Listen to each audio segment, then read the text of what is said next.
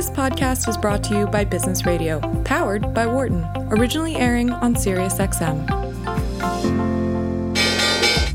Welcome to our Behind the Markets podcast. I'm your host, Jeremy Schwartz. Alongside Wharton Finance Professor Jeremy Siegel, we tackle the latest market trends every week on Business Radio, powered by the Wharton School, SiriusXM, channel 132. Welcome back to Behind the Markets. I'm your host, Jeremy Schwartz. We're going to be talking about the Fed.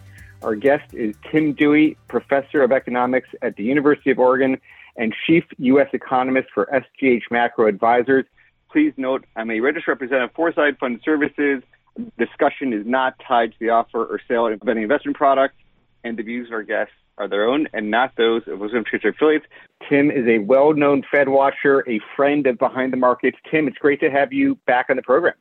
Thanks for having me back, Jeremy. So it's been a big week for Fed watchers. We've got the Fed minutes. It's caused some shockwaves through the markets. What's your read of the current dynamics at the Fed, what the market's expecting, reacting to? What's your response to the minutes? Right. Well, we've had for a long time a position that the Fed was going to hike rates in March of this year. And I think the minutes confirmed that position, at least as long as the data flow continues as it has been. It looks like I think people are generally now convinced, given those minutes and given how hawkish they were and literally how little mention of sort of dovish concerns we saw in those minutes, I think it's increasingly realized that the Fed made a very hard hawkish pivot between the November and December meetings, that a number of factors, including strong job growth, low unemployment, strong consumer demand, and of course, high inflation and high wage growth, all conspired to really bring the Fed to a new understanding of where policy should be headed, and that should be headed in a dramatically less accommodative direction than they had been going into the November meeting. Yep, and so the markets have started pricing in a more aggressive timeline. How do you think the curve? What it's saying today, how close to reality for the end of the year? Like, what do you think the actual path is going to be this year?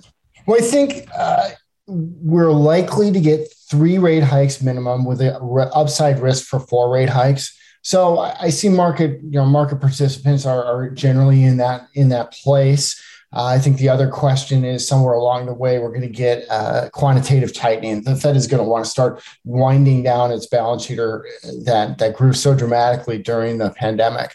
But I think we're on the right path. I think the Fed has gotten expectations closer to where the Fed is.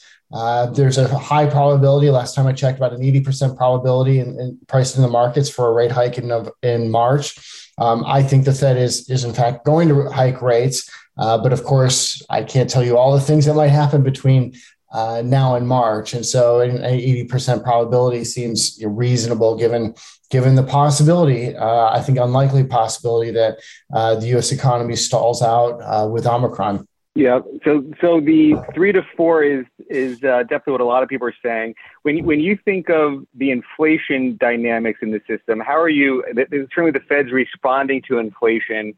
We had a podcast with Professor Siegel and former Vice Chair Don Cohn recently at the end of last year. Siegel was pushing Cohn to say, why is the Fed ignoring the money supply as an indicator of inflation? And Cohn responded that the Fed had been ignoring money supply, it hadn't been working. He's still focused on, Siegel still very much focused on the money supply as being a big, strong inflationary impulse over the coming 12, 24 months, maybe longer. What's your sense on how inflation is going to settle out through this cycle here? So one thing I'm watching is how fast wages and jobs are growing. So basically nominal spending capacity. And nominal spending capacity on the part of households has been growing, I want to say 8 to 9%, maybe a little bit more at an annualized rate in recent months. That's a very, very fast pace of spending capacity, not quite double of what we saw going into the pandemic. So that to me is significant impulse moving its way through the economy. And as long as we continue to see wage and salary growth at sort of that kind of a level, I think there's going to be upward pressure on inflation. Now, some of the impacts that we have seen are probably in fact transitory, but there's a big difference between whether inflation settles out closer to 3.5% or 2%. And right now, I would say all these risks for the inflation outlook are still on the upside. I know that there's a lot of hope that we'll see better numbers here after we get through the next month or two. I'm a little bit much more cautious on that, just because I can sense in the data that this expansion we're having does not appear to be slowing down at this point, and there's still considerable, wage and salary growth occurring, and also I think firms at the beginning of this year are going to be trying to aggressively push through price increases, particularly as you get to the turn of the year, and firms really do have to reevaluate their direction going forward here. I think it's going to be harder and harder for firms, particularly not just on goods side, but also the services side, to continue to live as if this was 2017, and they're going to have to adjust pricing appropriately. And when that happens, I think there's going to be upward pressure on wages, because the labor market is hot, and workers are going to be unhappy that their real wage gains are eroding. Again, for signs that inflation is going to ease back, I am watching the combination of job growth and wage growth to see really what can households sustain as far as this kind of spending numbers that we've been seeing in recent months. Yeah. So when you think about that wage growth issue as sort of one of the next takers of inflation, have you seen just a rotation in? Certainly, there's been a lot of commentary on sort of high wage people versus low wage people, and the big growth coming up at the lower end. Is that a trend you see continuing? And how do you see those dynamics playing out? Yeah, so my concern here has been, yes, we've seen these significant increases at the lower end. I think that will eventually put some upward pressure really on the rest of the wage spectrum. Now this is, again, an issue that I'm watching carefully to see if that really plays out. But once you get some of these warehouse jobs that are starting around $20 an hour, that really starts to get into your, the lower end of maybe the next spectrum of worker. And once you do that, you put more pressure on the entire wage spectrum. And I think that is really still a process that we're just at the front end of it. I know there's a lot of concern, a lot of belief that, no, this is something we've already moved through and now we're normalizing. My position is, well, that might be true, but when I look at, say, the gap between hot job openings and the number of unemployed, that keeps widening. And to me, what that's telling you is that we're really only early into this process, and we're seeing a lot of what I would call late cycle dynamics, such as that one where you have this big gap of distance between the number of job openings and the number of unemployed. So I still tend to think, unless things slow down quite sharply here, that we're really still on the leading edge of some of these issues, not really past them. We'll know within the next 6 months how much that's the case. And in fact, when you think about the Fed, that's what I'm kind of transitioning my thought process to. I kind of think most of the near-term issues are already set. So likely the Fed's going to raise at least in March, maybe in June, or do QT in June. So start the winding down asset purchases, something like that. I think we're in a phase where the Fed over the next 6 months is going to be reducing the accommodation in the system. I think how the data falls out over the next 6 months will really be more important for what happens in the back half of this year. Do they go through with aggressive QT? Do they go through with more than 2 hikes and go to the 3 that they've projected, or the 4 that I think the risks are lie toward? Let me reintroduce our guest. We're talking with Tim Dewey, who is the chief economist for SGH Macro Advisors, a very well-known Fed watcher. Tim, on as you think about beyond the Fed funds rate as a key interest rate, I mean, there's been a lot of focus on the entire curve, and the 10-year has shot up pretty dramatically from just the start of the year in a few trading days, from 150 to over 170. That's created a lot of market rotation.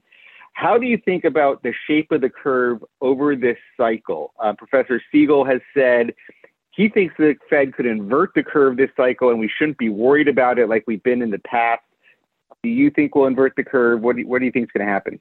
Well, traditionally, if we look at how these cycles play out, the Fed flattens the curve over time. And so I haven't seen reason to doubt that yet, that we won't get the same sort of dynamic. Now, what I'm watching for is that as the Fed gets closer into raising interest rates and actually starts raising interest rates, that the curve flattens but also lifts up.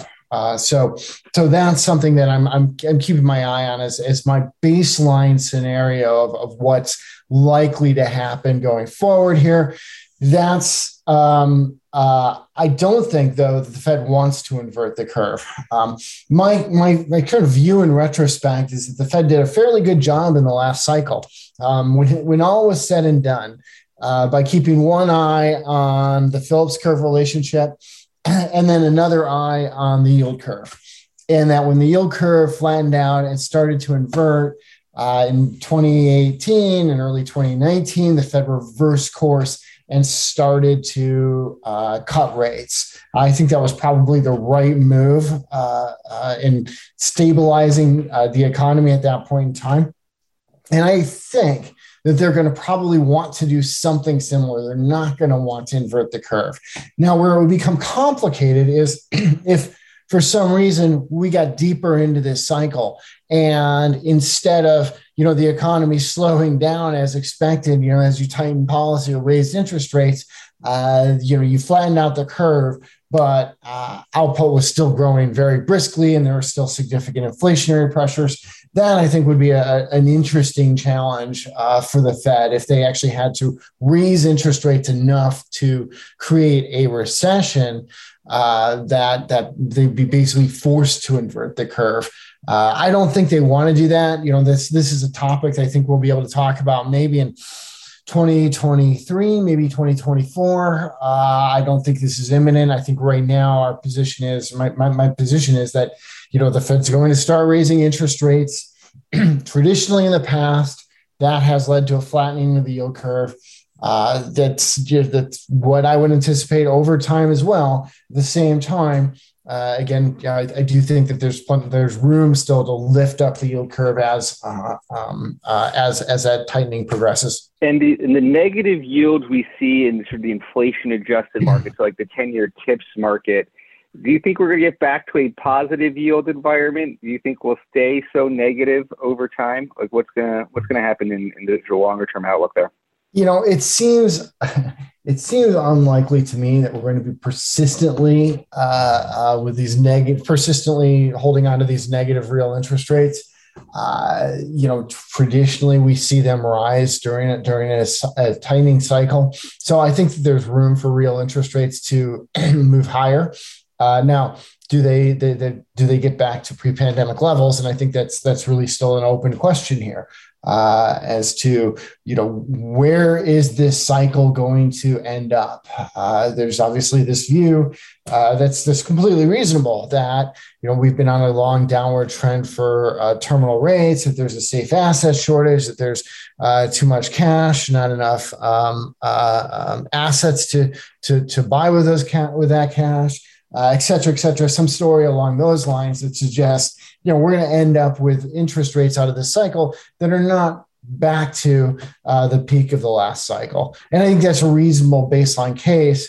Then we're going to have to start thinking about, again, what could change such that situation different. So for example, if we do get sustained inflation and if the Fed isn't willing to create a recession in order to control that inflation, then under those circumstances, do you see the long end of the yield curve start to rise